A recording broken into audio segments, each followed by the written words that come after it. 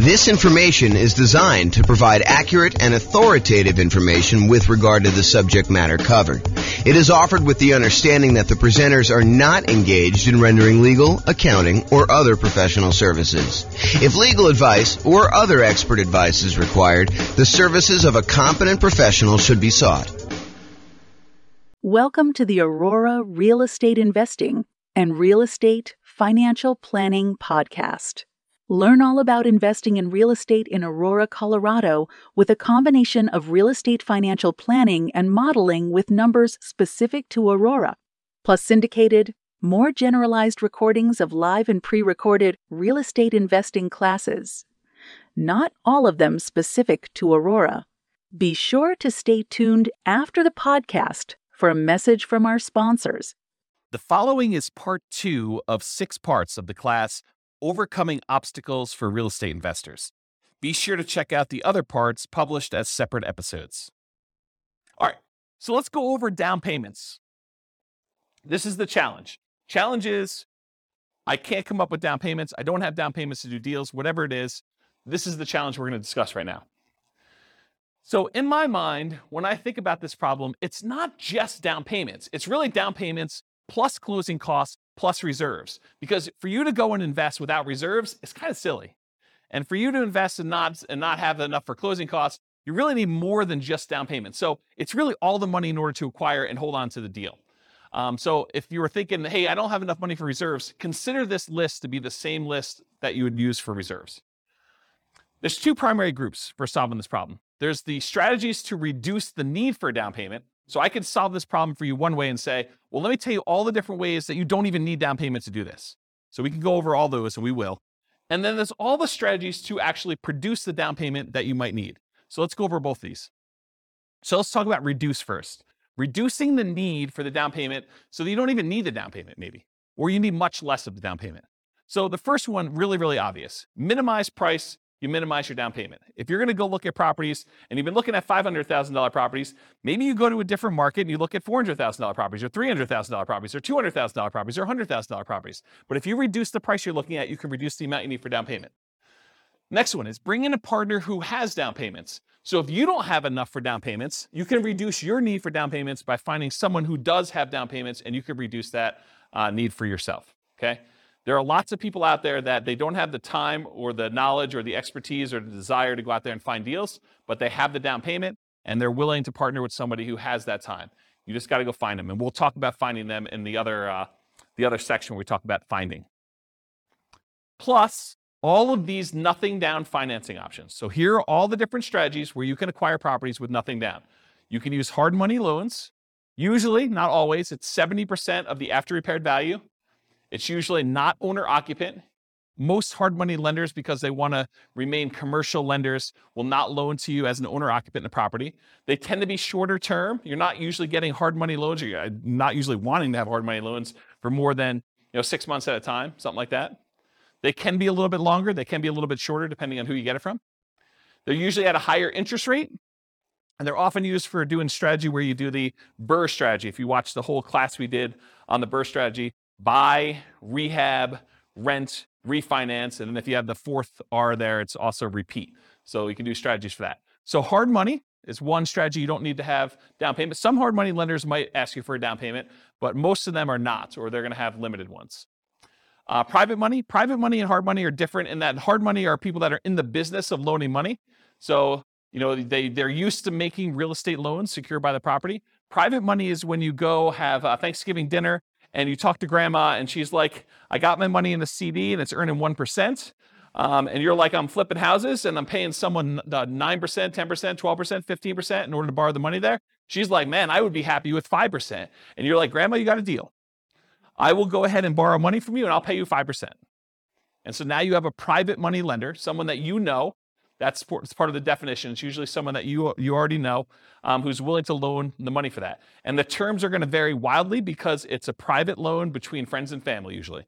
So it's really up to you and how you negotiate that, whether it's interest only, whether it's, all the money's out all the time. If you use it and give it back and pay it back, if it's, higher interest rate, lower interest rate, the term of the loan, all that's negotiable because it's a private individual and you're negotiating all the details yourself. And those can also be used for that BRRRR strategy that we've covered before. And then another nothing down loan, USDA loan. USDA loans is U.S. Department of Agriculture. They are rural properties only. So you have to be in an area that is qualified for USDA. You can look it up on the USDA website as to whether or not whether a particular house is in the USDA area. Around here, one of the cities is Windsor. That actually qualifies for USDA. I think parts of Greeley do. Wellington does. So Severance does. So those types of cities, they have to be pretty rural in order to qualify for those. But those are true nothing down loans. You do need to own or occupy them. So you're probably doing something like a nomad strategy for doing USDA. A nomad strategy is where you move into a property, you live there for a year, you get owner occupant financing, which is lower down payment usually, and much better interest rates. A lot of times you'll have PMI if you put less than 20% down, which is fine. You calculate that in, and usually it's still better. But you move in for the property for a year, and then once you live there for a year, then you convert it to a rental, and so you're able to acquire property with, in this case, USDA loan, nothing down, and then you're able to acquire rental property that way. So if you needed a way to buy properties without down payments, that's one example of how you could do it. And so all USDA loans, as far as I know, are owner-occupant only, cannot do them with investments. VA loans, so you must have VA benefits. You must have served in the military or had some very close family member. I think spouses can get VA benefits, especially if their spouse passed. I don't know the exact criteria, but I think it's stuff like that. But you have to have VA benefits to do it. That is also a nothing down loan program. It's probably one of the best loan programs out there, honestly. And it's not like you need to be in a specific area. It's not like a rural property. It's you, the person, needs to qualify for the VA financing. And so you can buy those with nothing down. And they can also be used for multifamily. So if you want to do a strategy like the nomad strategy or house hacking strategy where you're living in the property and renting out other parts of it, you can use the VA loan in order to acquire single family homes or duplexes, triplexes, or fourplexes if you want to acquire those. And so you can acquire property, nothing down, and then rent out a duplex, triplex, or fourplex. You can't do 5 units or more. Those are considered commercial buildings. Okay? And then some local banks have nothing down loan programs as well. So you can call around to some local banks, see if you can find an additional one if you don't like any of the other 4 up there. Any questions on nothing down financing? In addition to all of these nothing down financing strategies, there's all of the off-market creative financing deals. And we did an entire series of classes on some of the creative financing stuff. In fact, we did one on just creative financing alone, and it included stuff like buying properties subject to the existing financing, where you agree to buy a property from a seller, and the seller leaves their existing financing in place. So you buy the property, they deed you the property, that's the transfer of ownership.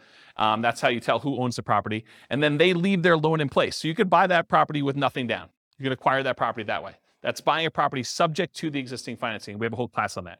Owner financing, where the seller owns the property free and clear, and you go in there and you agree to buy the property from them. And in some cases, you may be able to buy the property where they do not need a down payment at all. They're willing to sell you the property with nothing down and get owner financing from that in order to be able to purchase it. All the lease option stuff, so you lease the property and you have the option to buy it. You agree to rent the property from somebody, and you have the option to buy it in a year or two. And with some of those, you could probably buy them with little or nothing down. The caveat to some of these is, in most cases, you'll probably want to invest some money in marketing in order to find these deals. But if you think about it, if you're spending $2,000, $3,000 in marketing in order to find an off-market deal that kind of meets your criteria, you might spend that just to get the loan costs for the loan that you're getting, right? You know, appraisal fees and the costs of origination fees in order to get the loan to begin with, and your closing fees. So it doesn't really, when you kind of compare it to those that you might have with even a traditional purchase, they still can be really reasonable properties to acquire. Any questions on these? Nothing down financing. And we're still in the part where we talk about the reducing the need for down payments. We haven't even gotten to the part where we're talking about how you raise down payments. Any questions? Man, you guys are really quiet.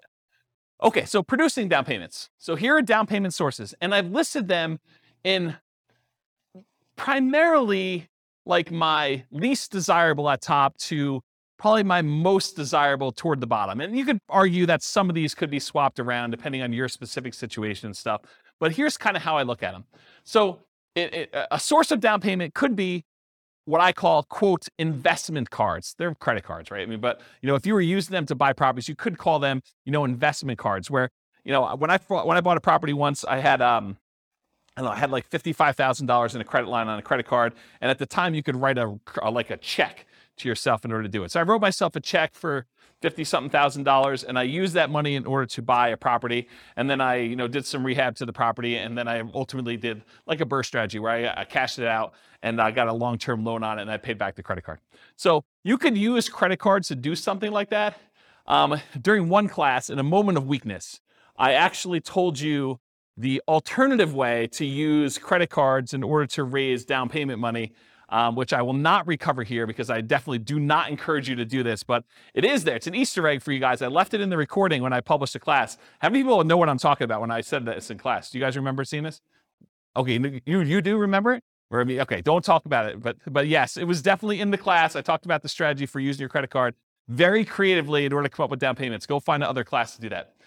So normally, I won't really recommend using investment cards, credit cards to do your down payment. That's why it's the top of the list. It's like my least favorite strategy for doing this. Another way to do down payment sources, security deposits. Again, I don't really recommend this either, but you acquire enough rental properties, you probably have a certain amount of money from security deposits sitting in your bank account that you could, at least in theory, use in order to do down payments in order to acquire properties. Again, not something I'd recommend, but you could do it. A similar thing with maintenance reserves. If you're keeping 6 months or 12 months worth of reserves per property in the account, and you've got just sort of sitting there, some people may be tempted if the right deal came around to say, look, I'm going to temporarily go really lean on my reserves and use part of these in order to go fund the purchase of a down payment on a new property in order to acquire it because the deal's so good and I don't otherwise have the down payment. And then I'm very aggressively going to replace those maintenance reserves with money. And if things really, really got bad, I do have extra source of reserves somewhere else. Maybe it's a credit card or maybe it's a line of credit, or maybe it's a HELOC or something like that. So you could do something like that. So maintenance reserves, another one. Property equity. So if you've got equity in other properties, you got a free and clear property, you got a property that you can do a cash out refinance on. Maybe it's an investment property, you do a cash out refinance. Maybe it's an owner occupant property that you can do a cash out refinance on. But any of those things where you have property equity in other properties that you could do, you could either sell those properties, you could refinance them, or in some really creative cases, you may be able to pledge the equity in a property in order to have a owner financing seller agree to do the property. If you say, look, I'll give you a lien against my other property in lieu of a down payment in order to buy your property, something crazy like that. Depreciation. So depreciation is the tax benefits you get by owning a rental property. It has to be a rental property. And usually it comes in the form of reduced taxes that you need to pay in at the end of the year. Although you could actually go and adjust the, whatever they call that. I should probably know the name of this by now. But when you have a job and you figure out how many exemptions you have, you fill out that form and you hand it to your employer, and that determines how much they take out in taxes so that you don't get hit with a big tax bill at the end of the year. Well, if you have a bunch of rental properties, you could adjust that number. Well, I should say it this way. If you have a bunch of rental properties where you normally get a big tax refund check at the end of the year, you could adjust those numbers so that you get less of a check at the end of the year and you actually get more back in your paycheck each month or each week or each 2 weeks, whatever you get paid at. And so you could actually get the money sort of as more immediate cash flow. But a lot of folks, when they acquire rental properties and they leave their earnings things in place, at the end of the year, they end up getting a much bigger refund check back because they end up doing their taxes and the depreciation gets all benefited to them at the end of the year. So you can almost think about any tax refund check you get, although I specifically talk about depreciation here, you can look at that as a source of down payment money for when you're acquiring property. So depreciation would be a way to do that. Retirement accounts. So if you have a retirement account, maybe you switch that over to be a self-directed retirement account, or maybe you take some type of loan against the retirement account and you do that. Family members, if you're doing legacy nomad is when you're acquiring properties and, mom and dad or grandma and grandpa are actually loaning you the money or gifting you the money, and they're not usually loaning to you too, usually gifting you the money in order to be able to acquire properties. Maybe for estate planning reasons, they're like, look, you're going to get something when I pass anyway. I might as well give you $20,000, $50,000, whatever it is, in order to do a down payment on this property while we're still alive, sort of clean our estate, help you now sort of situation. So family members could be doing that or doing nomad by proxy. Maybe mom and dad want to invest in real estate and you're willing to be the person that moves into the properties and you guys agree you're going to split the property 50-50 or whatever you agree to. So your part of it is you move into the property, you live there for a year, mom and dad provide the down payment for you, and now you're a 50-50 partner with mom and dad in a property where you're doing nomad. We call that nomad by proxy as an example. So that's another one, family members. Sell stuff you don't need or want. I'm sure you guys got a lot of stuff that you don't need or want. I mean, you could sell it, you could raise some money pretty quickly with that. May take some effort, but that's something you could do. And if you're going to be nomading, that's super helpful to actually get rid of all the clutter so you don't have to move it all. Now we're getting to the normal ones, right? You guys should have thought, you should have saw this one coming. Saving money, okay? From a regular job, from a part-time job, maybe you go get an extra job, and the extra job money is the one you use for saving up for down payment. Maybe you start a side business to kind of build your retirement or build your fortune or doing something like that. That's an example of just ways to save money. Partnering, so go find a partner who has the down payment and be able to do deals that way. And then rents on properties, including house hacking.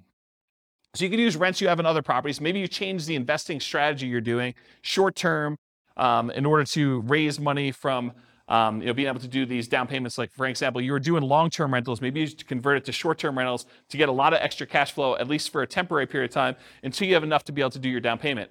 Or let's say you don't own any property right now, but you really want to raise down payment. Well, one of the things you could do, as long as it allows it in your particular lease, is you could sublease a part of your house that you're living in. It's called house hacking. Basically, you buy a property, or in this case, you're renting a property, and you lease out your bedroom to somebody else who wants to pay you $500 or $600 a month, $800 a month, whatever it is in your marketplace, and then you actually collect that money.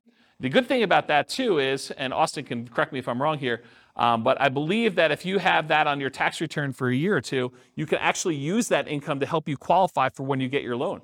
So that could be a way for you to not only get extra income for down payments, but it could also help you qualify with your debt to income when you go to qualify to buy the property, and you bring your roommate with you if you want to when you buy the new property, you move out of the rental to do things like that. And then finally, lease option fees.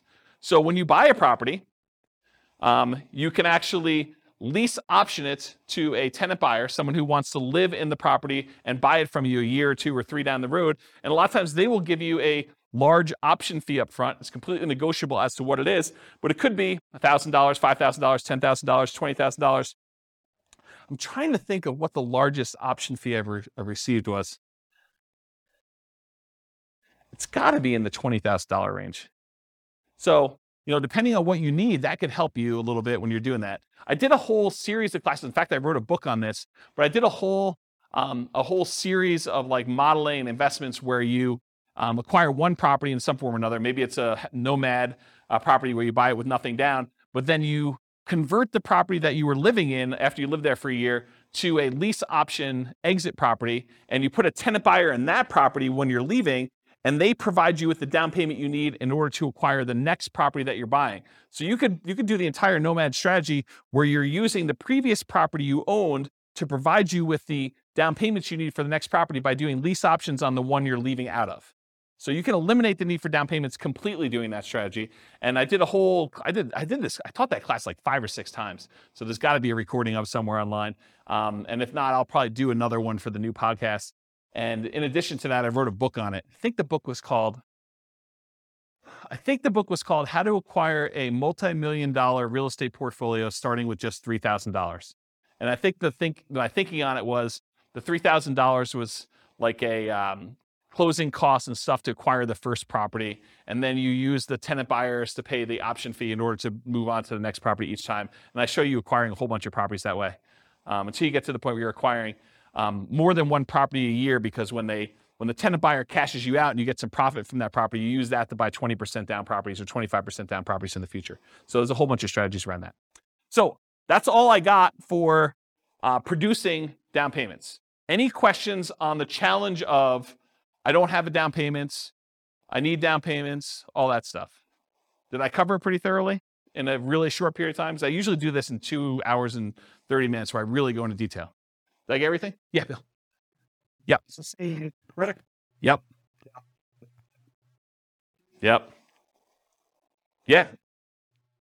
No, because you have to be able to cover the payment out of there, or you got to think to yourself, look, either the property needs to support the down payment or the monthly payments on the credit card, or you think to yourself, okay, the monthly payments I'm paying on the credit card are the savings rate I'm doing in arrears. Like I already bought the property. Now I'm kind of having to make up the savings that I didn't have in order to come up with the down payment to begin with. And so you're paying that out of whatever else you have. Maybe some of it's from cash flow on the property acquired, but the rest of it's coming from you until you pay that thing off. So no, I don't think oftentimes that makes a lot of sense. Same thing. Yes, because you're acquiring a property and you're trying to convert that to some type of reasonable long-term financing in most cases.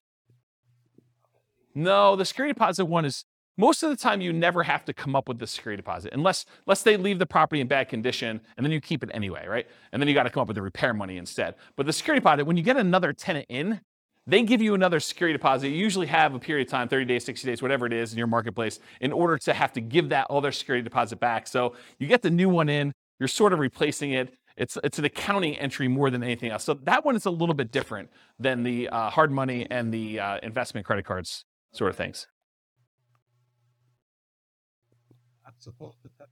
Yes. Okay, so what she's talking about is, what she's talking about is if you are a licensed real estate agent, that is required. You must keep it in a separate trust account to do that. If you are not licensed as a real estate agent, you do not need to keep it in a trust account. It's not a bad idea, but you do not need to. It's not required by law. Yeah. But as a licensed real estate agent, you absolutely are. Are you licensed? Yep. If you are licensed, regardless of whether you do property management, you must do the escrow account.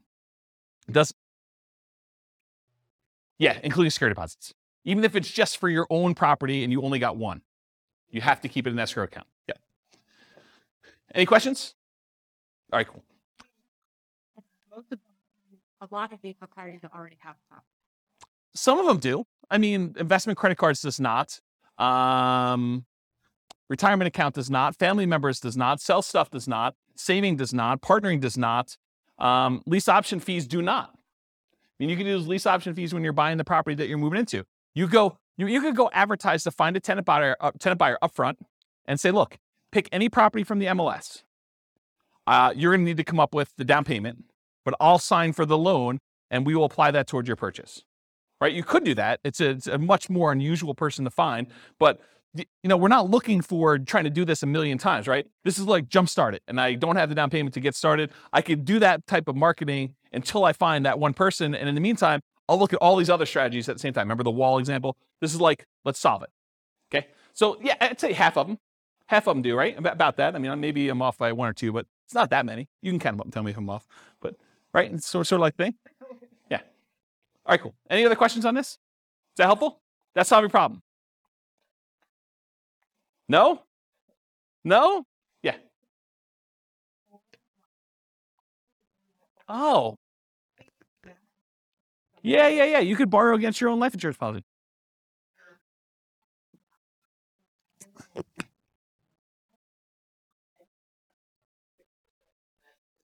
Yeah, that's a good one. I forgot about that.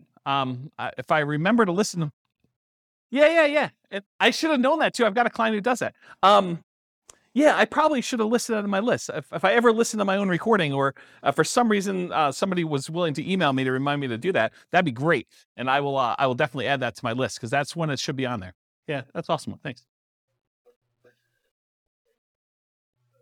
So there's some variations on that, but it can be used with sort of that infinite banking. And I'd have to really stop at and think about what the infinite banking is because I learned about it and read a bunch of books on it, but I haven't actually implemented it myself. And so I want to think about like how it all works. But I think it's related to that concept of you get the life insurance policy. Once you get enough money, then you can borrow the money from yourself and you kind of keep your money constantly compounding and stuff like that. But yeah, I'd have to really think of it through, but maybe.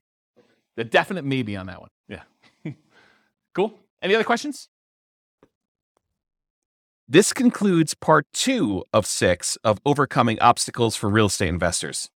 Listen to the next episode, part 3 of 6, on overcoming negative cash flow.